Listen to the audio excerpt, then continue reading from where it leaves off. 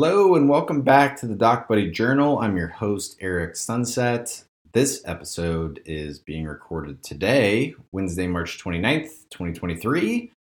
I hope you're doing great out there in podcast land, whether you're listening on Apple Podcasts, Spotify, or straight off the Doc Buddy website. Either thanks for giving us another listen, or welcome if this is your first one. As usual, we'll ask that you subscribe on your favorite podcast provider, as long as it is either Apple Pods or Spotify, or both, to be sure you're always getting the newest episodes of the Doc Buddy Journal.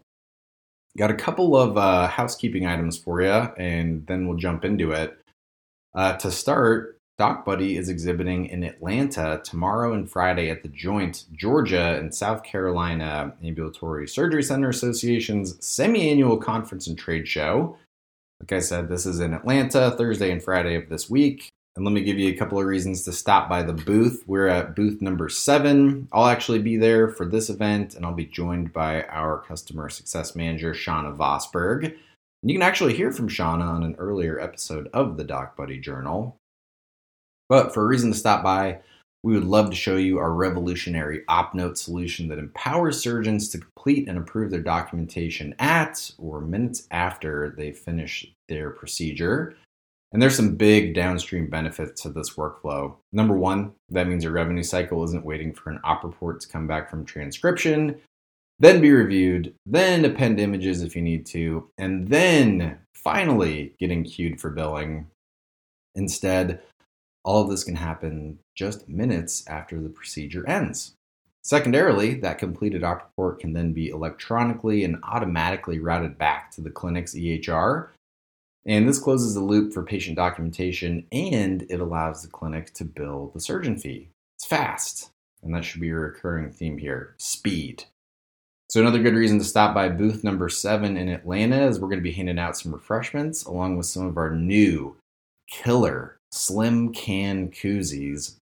That's right, if you've seen Doc Buddy either at Ask a National or you've seen us on the road, you know we're big on slim cans, whether they're Celsius energy drinks, cold brews, and now we've got the koozies to match, and we'd love to hook you up.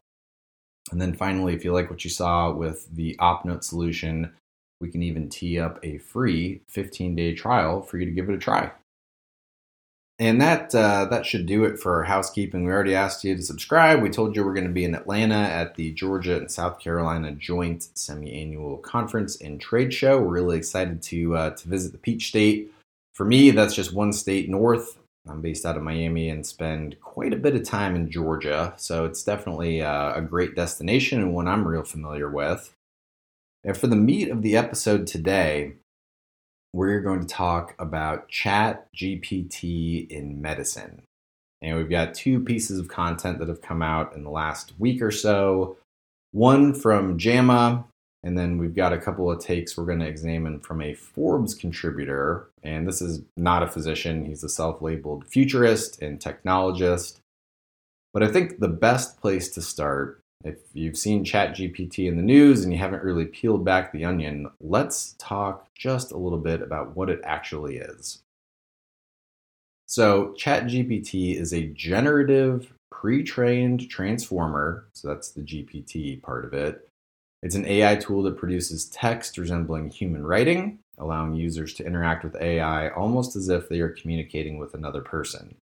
And I promise I'm not going to spend a whole lot of time on my soapbox here, but AI, artificial intelligence, that's already a misnomer because in its own description, it's a generative pre-trained transformer that produces text resembling human writing. So the most important thing to remember when we're talking about LLMs, which is large language models, is that it isn't a machine that knows things. All it knows is the information about the distribution of words. And we don't need to examine that to the fullest, but put more simply, you type in a prompt to the Chat GPT window, and it isn't going to answer you like a human being is answering you. It'll look like a human does, but there's no knowledge base that it's drawing from except for the inputs that have gone in to train it, and it is giving you the most likely next word in a sentence. So incredible product. There are definitely some real world applications. When we look at some of these potential healthcare applications, though, I'm going to sound a little bit like a cynic, a little bit like a skeptic. You can be the judge. If you want to have that debate, I invite you send in a question to the show, eric@docbuddy.com, ERIK@docbuddy.com. We can get into it. Love to talk about AI or the lack thereof of a real, true, either generalized AI or domain-specific AI. But we're going to start with the JAMA article, and here's a quote. Within healthcare, GPT could play roles in research, education, and clinical care. In research settings, it can help scientists formulate questions, develop study protocols, and summarize data. In medical education, GPT can serve as an interactive encyclopedia. It could simulate patient interactions to help students hone history-taking skills.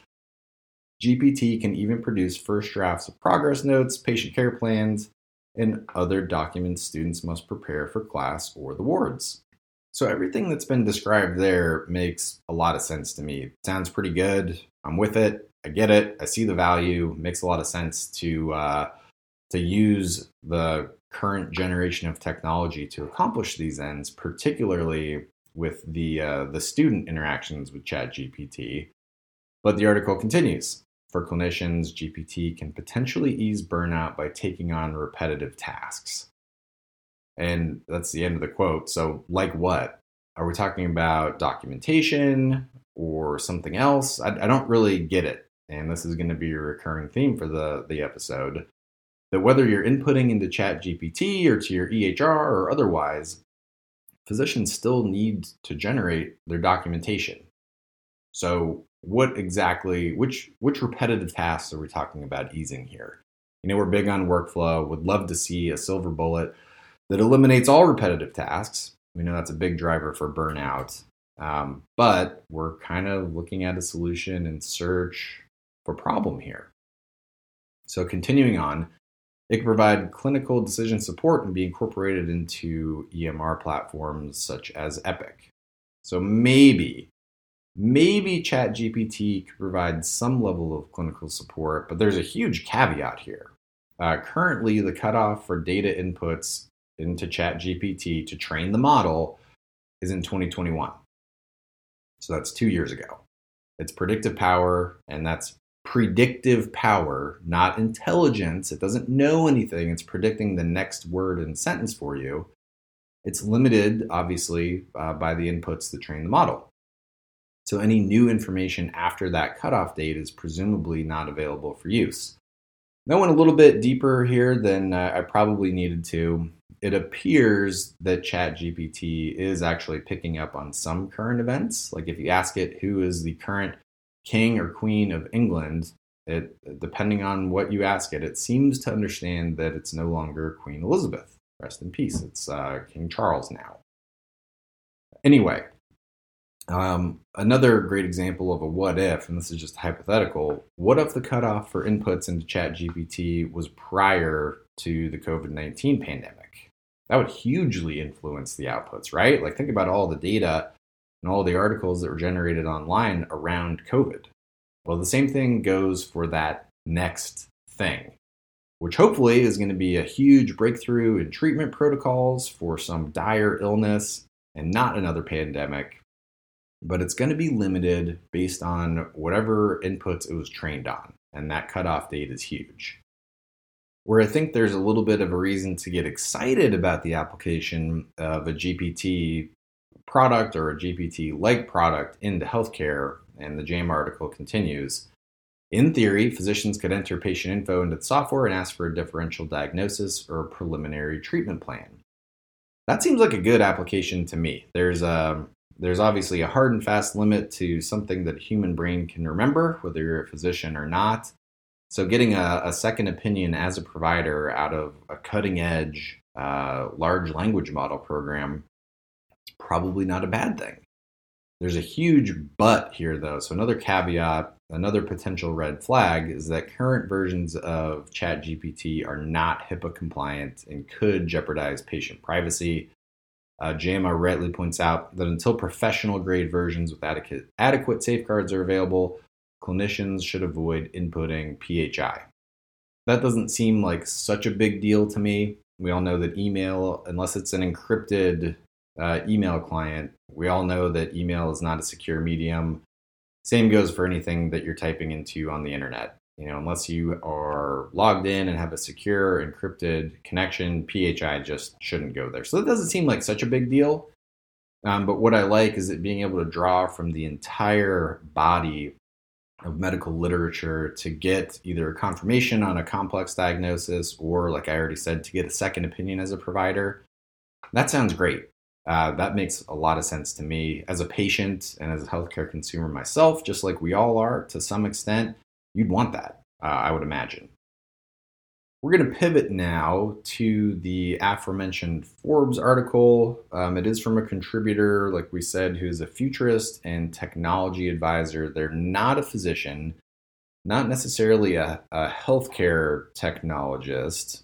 And some of the suggested uses here, to me, show that ChatGPT is really a solution in search of problems to solve, where JAMA takes a really nice, measured, balanced approach to it.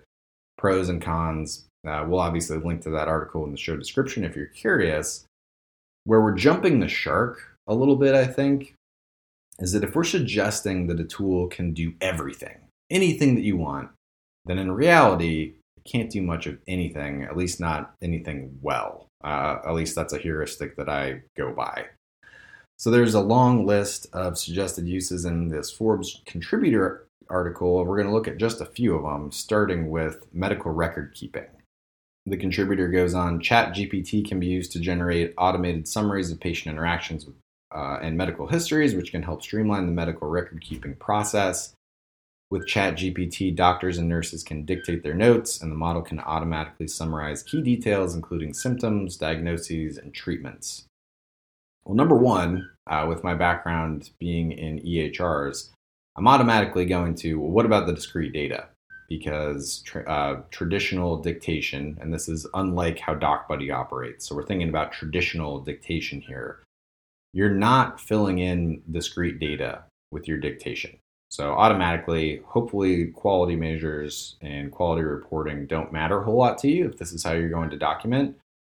And then going further, a step further, the automated summaries piece streamlining documentation doesn't make a ton of sense to me. Either you're leaving details on the cutting room floor, which opens up compliance exposure, obviously. If you're taking a patient history and ChatGPT decides something isn't pertinent or isn't worth keeping, that's an issue. So either that, or you're generating the same documentation you always have, then you're adding another layer of technology to provide summarized data, which would then presumably be added to the patient's chart.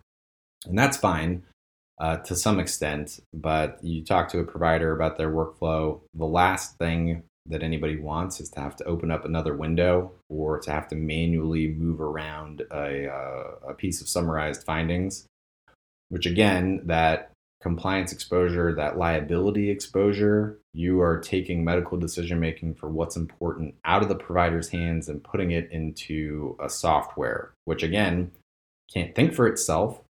It can only predict the next likely word in a sentence. And it does do a good job of that. It really does. So the next suggestion we're going to look at is medical translation. ChatGPT can be used to provide real-time translation services to facilitate communication between patients and healthcare providers. With its advanced language processing capabilities, ChatGPT can accurately and quickly translate medical jargon, technical terms, and common expressions, allowing patients to understand their diagnosis, treatment options, and medication instructions. With regard to translating medical jargon, technical terms, and common expressions, I would ask, like what? This is sounding to me an awful lot like WebMD with more steps. And don't forget, you do have to pay to use ChatGPT, so there's a subscription involved as well.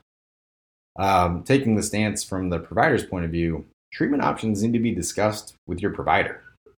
Again, ChatGPT doesn't actually know anything, so it will be regurgitating info it has consumed as part of its training inputs, presumably from sites like WebMD. And then we look at the medication instructions aspect of this. What could be more clear than what's printed on the label of a prescription? Every single prescription you get has instructions for how to take it and when printed right there on the label. So how could a large language model software like GPT possibly be a better solution than just reading your prescription? I don't get that at all. And, continuing down this track of prescriptions is a suggestion about drug info from the contributor. So for drug information, ChatGPT can be used to provide real-time info about drugs, including side effects, interactions, and potential contraindications.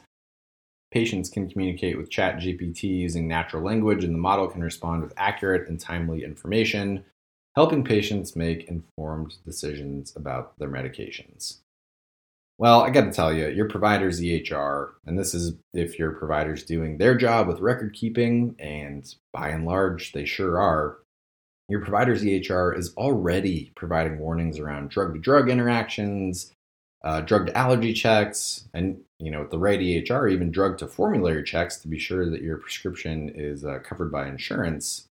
So again, we're hoping a new technology makes something easier when in fact every e-prescription module and every certified EHR in the country is already doing this. Going a step further, what provider in the country, and name one, what provider in the country would rather have their patients ask ChatGPT what they should be doing with a medication or a treatment plan than their office, than the provider themselves? We know providers take a ton of pride. I mean, it's their job to treat their patients and ensure the best possible outcomes for their patients. But when you go a step further, again, looking at compliance exposure and liability, the patient-physician relationship is really heavily regulated. I'm going to quote the JAMA article here. This patient-physician relationship is defined by values like competence, trust, and patient autonomy. So while a patient is certainly in their right to go to WebMD, look up their condition, see what WebMD says, and that certainly isn't a provider's favorite thing to have happen, just because the patient generally doesn't have the medical background or knowledge base to totally know what they're looking at and can kind of spiral into this rabbit hole. I mean, that's the meme, right? Like I looked up my simple cough and fever on WebMD, and now I'm fearing for the worst. I'm fearing I've got a terminal illness, right? Like we've all heard that joke. So to bring the point home, a provider is not going to suggest, oh yeah, here's my diagnosis, here's your prescription, here's what you do with it. Do you have any questions for me? No. Okay, well, if you have any questions on your own time, why don't you fire up your ChatGPT and ask it what it thinks? Going back to the top of the show, remember, the most critical aspect of understanding this technology, of understanding a large language model, it doesn't actually know anything. It doesn't have a decision-making capability. All it knows is the information about the distribution of words and what's likely to come next in a sentence. And this predictive power is limited by the inputs that have gone into the model. We've already discussed the cutoff date. So you're potentially getting stale by a couple of years information, and obviously there are going to be new versions of ChatGPT. We're on version 3, version 4 is right around the corner if I'm not mistaken. So that cutoff date will move. It's not set in stone that it's always 2021, but that's a really important consideration when you're looking at the outputs of GPT. And with all that said, you listen to this podcast, you could be thinking like, wow, Eric is really anti-ChatGPT. He's really anti-AI tool. And that's not true at all. I'm just preaching a little bit of caution here. We are at the very beginning of this technology. It's very widely adopted, but still second and third order impacts of using a product like GPT, it's not totally understood. And to bring it to a little more narrow realm where people's lives aren't hanging in the balance, when you look at the outputs for ChatGPT for simple text prompts, sometimes it looks pretty good. It always needs editing. You have to be careful because there's not a whole lot of attribution available, if any, for where the information comes from. So ChatGPT is not a panacea by any means, but where I think it'll shine and where I think it'll probably be quite useful is to simulate that patient interaction with students that are in med school, because it is so good at simulating speech and human writing speech, I guess you'd have to have it talk to you, but it really does look like you're conversing with another entity, although that's not the case. That's not what's happening because it's not a machine that actually knows anything. It's a machine that can predict the next words in the sentence based on the prompt that you give it. So I absolutely see the value in a training sense. Again, you're going to need oversight. There are going to be no medical school degrees that are issued without the faculty, without the teaching staff, without the providers overseeing the patient's work and guiding them and making sure they understand that ChatGPT is a useful tool, but there's no replacement for your actual human being knowledge base, critical thinking skills, and clinical decision making that comes of it. So what makes a little less sense, though, is using it as a search engine, like some of these provided suggestions, just because of the cutoff date. It doesn't know everything. It's not real-time search like Google would be. And again, you got to be careful with that as well, that if you're not a physician and you go into WebMD and you spiral down that dark place where you're thinking you've got a pretty scary condition when in fact you've got very treatable, very common type of illness that you're working through, that should be a red flag as well. And really that's a red flag both on the provider side, that it isn't always the most current information, and then also on the patient side, your treatment plans, your medications, your treatment protocols, and how you're supposed to be taking your prescriptions and medications. The single source of truth there is your provider. So while ChatGPT can be an interesting toy to play with or an interesting training tool for those in medical school, this is not the silver bullet that solves all of healthcare's woes. In a recent episode, we talked about physician burnout. I know that's a recurring theme here at the Doc Buddy Journal. But does ChatGPT keep more providers employed and practicing? I'm not seeing it. Does ChatGPT get more people interested in practicing medicine?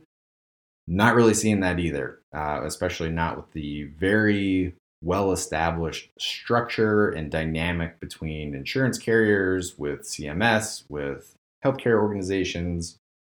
It's just not quite there. It's a solution in search of a problem, at least at present. And that's okay. I love to see that people are thinking about this. It's a very good thing to broaden a human being's knowledge base, because we all know we don't know everything all the time about any given topic. So to be able to have a little bit of an aid with something like GPT, especially for that differential diagnosis, or you want to confirm a complex diagnosis, could be a useful tool. But again, medical decision-making has got to come back to the provider every single time. And with all that said, it is time to put a bow on this episode. So if you're a Georgia or South Carolina-based ASC, we hope to see you in Atlanta at the end of the week. Again, stop by booth number 7. You can meet the Doc Buddy team, take a look at our OpNote solution, grab a refreshment on us, probably even a koozie as well if you're into that. Be sure that you're subscribed to the pod on your favorite app, and then be sure that you're following Doc Buddy on LinkedIn. You do that by logging into LinkedIn, search for Doc Buddy, and then clicking the follow button on our company page. On behalf of the entire Doc Buddy team, I'm your host, Eric Sunset. Thanks for listening, and we will talk to you again soon.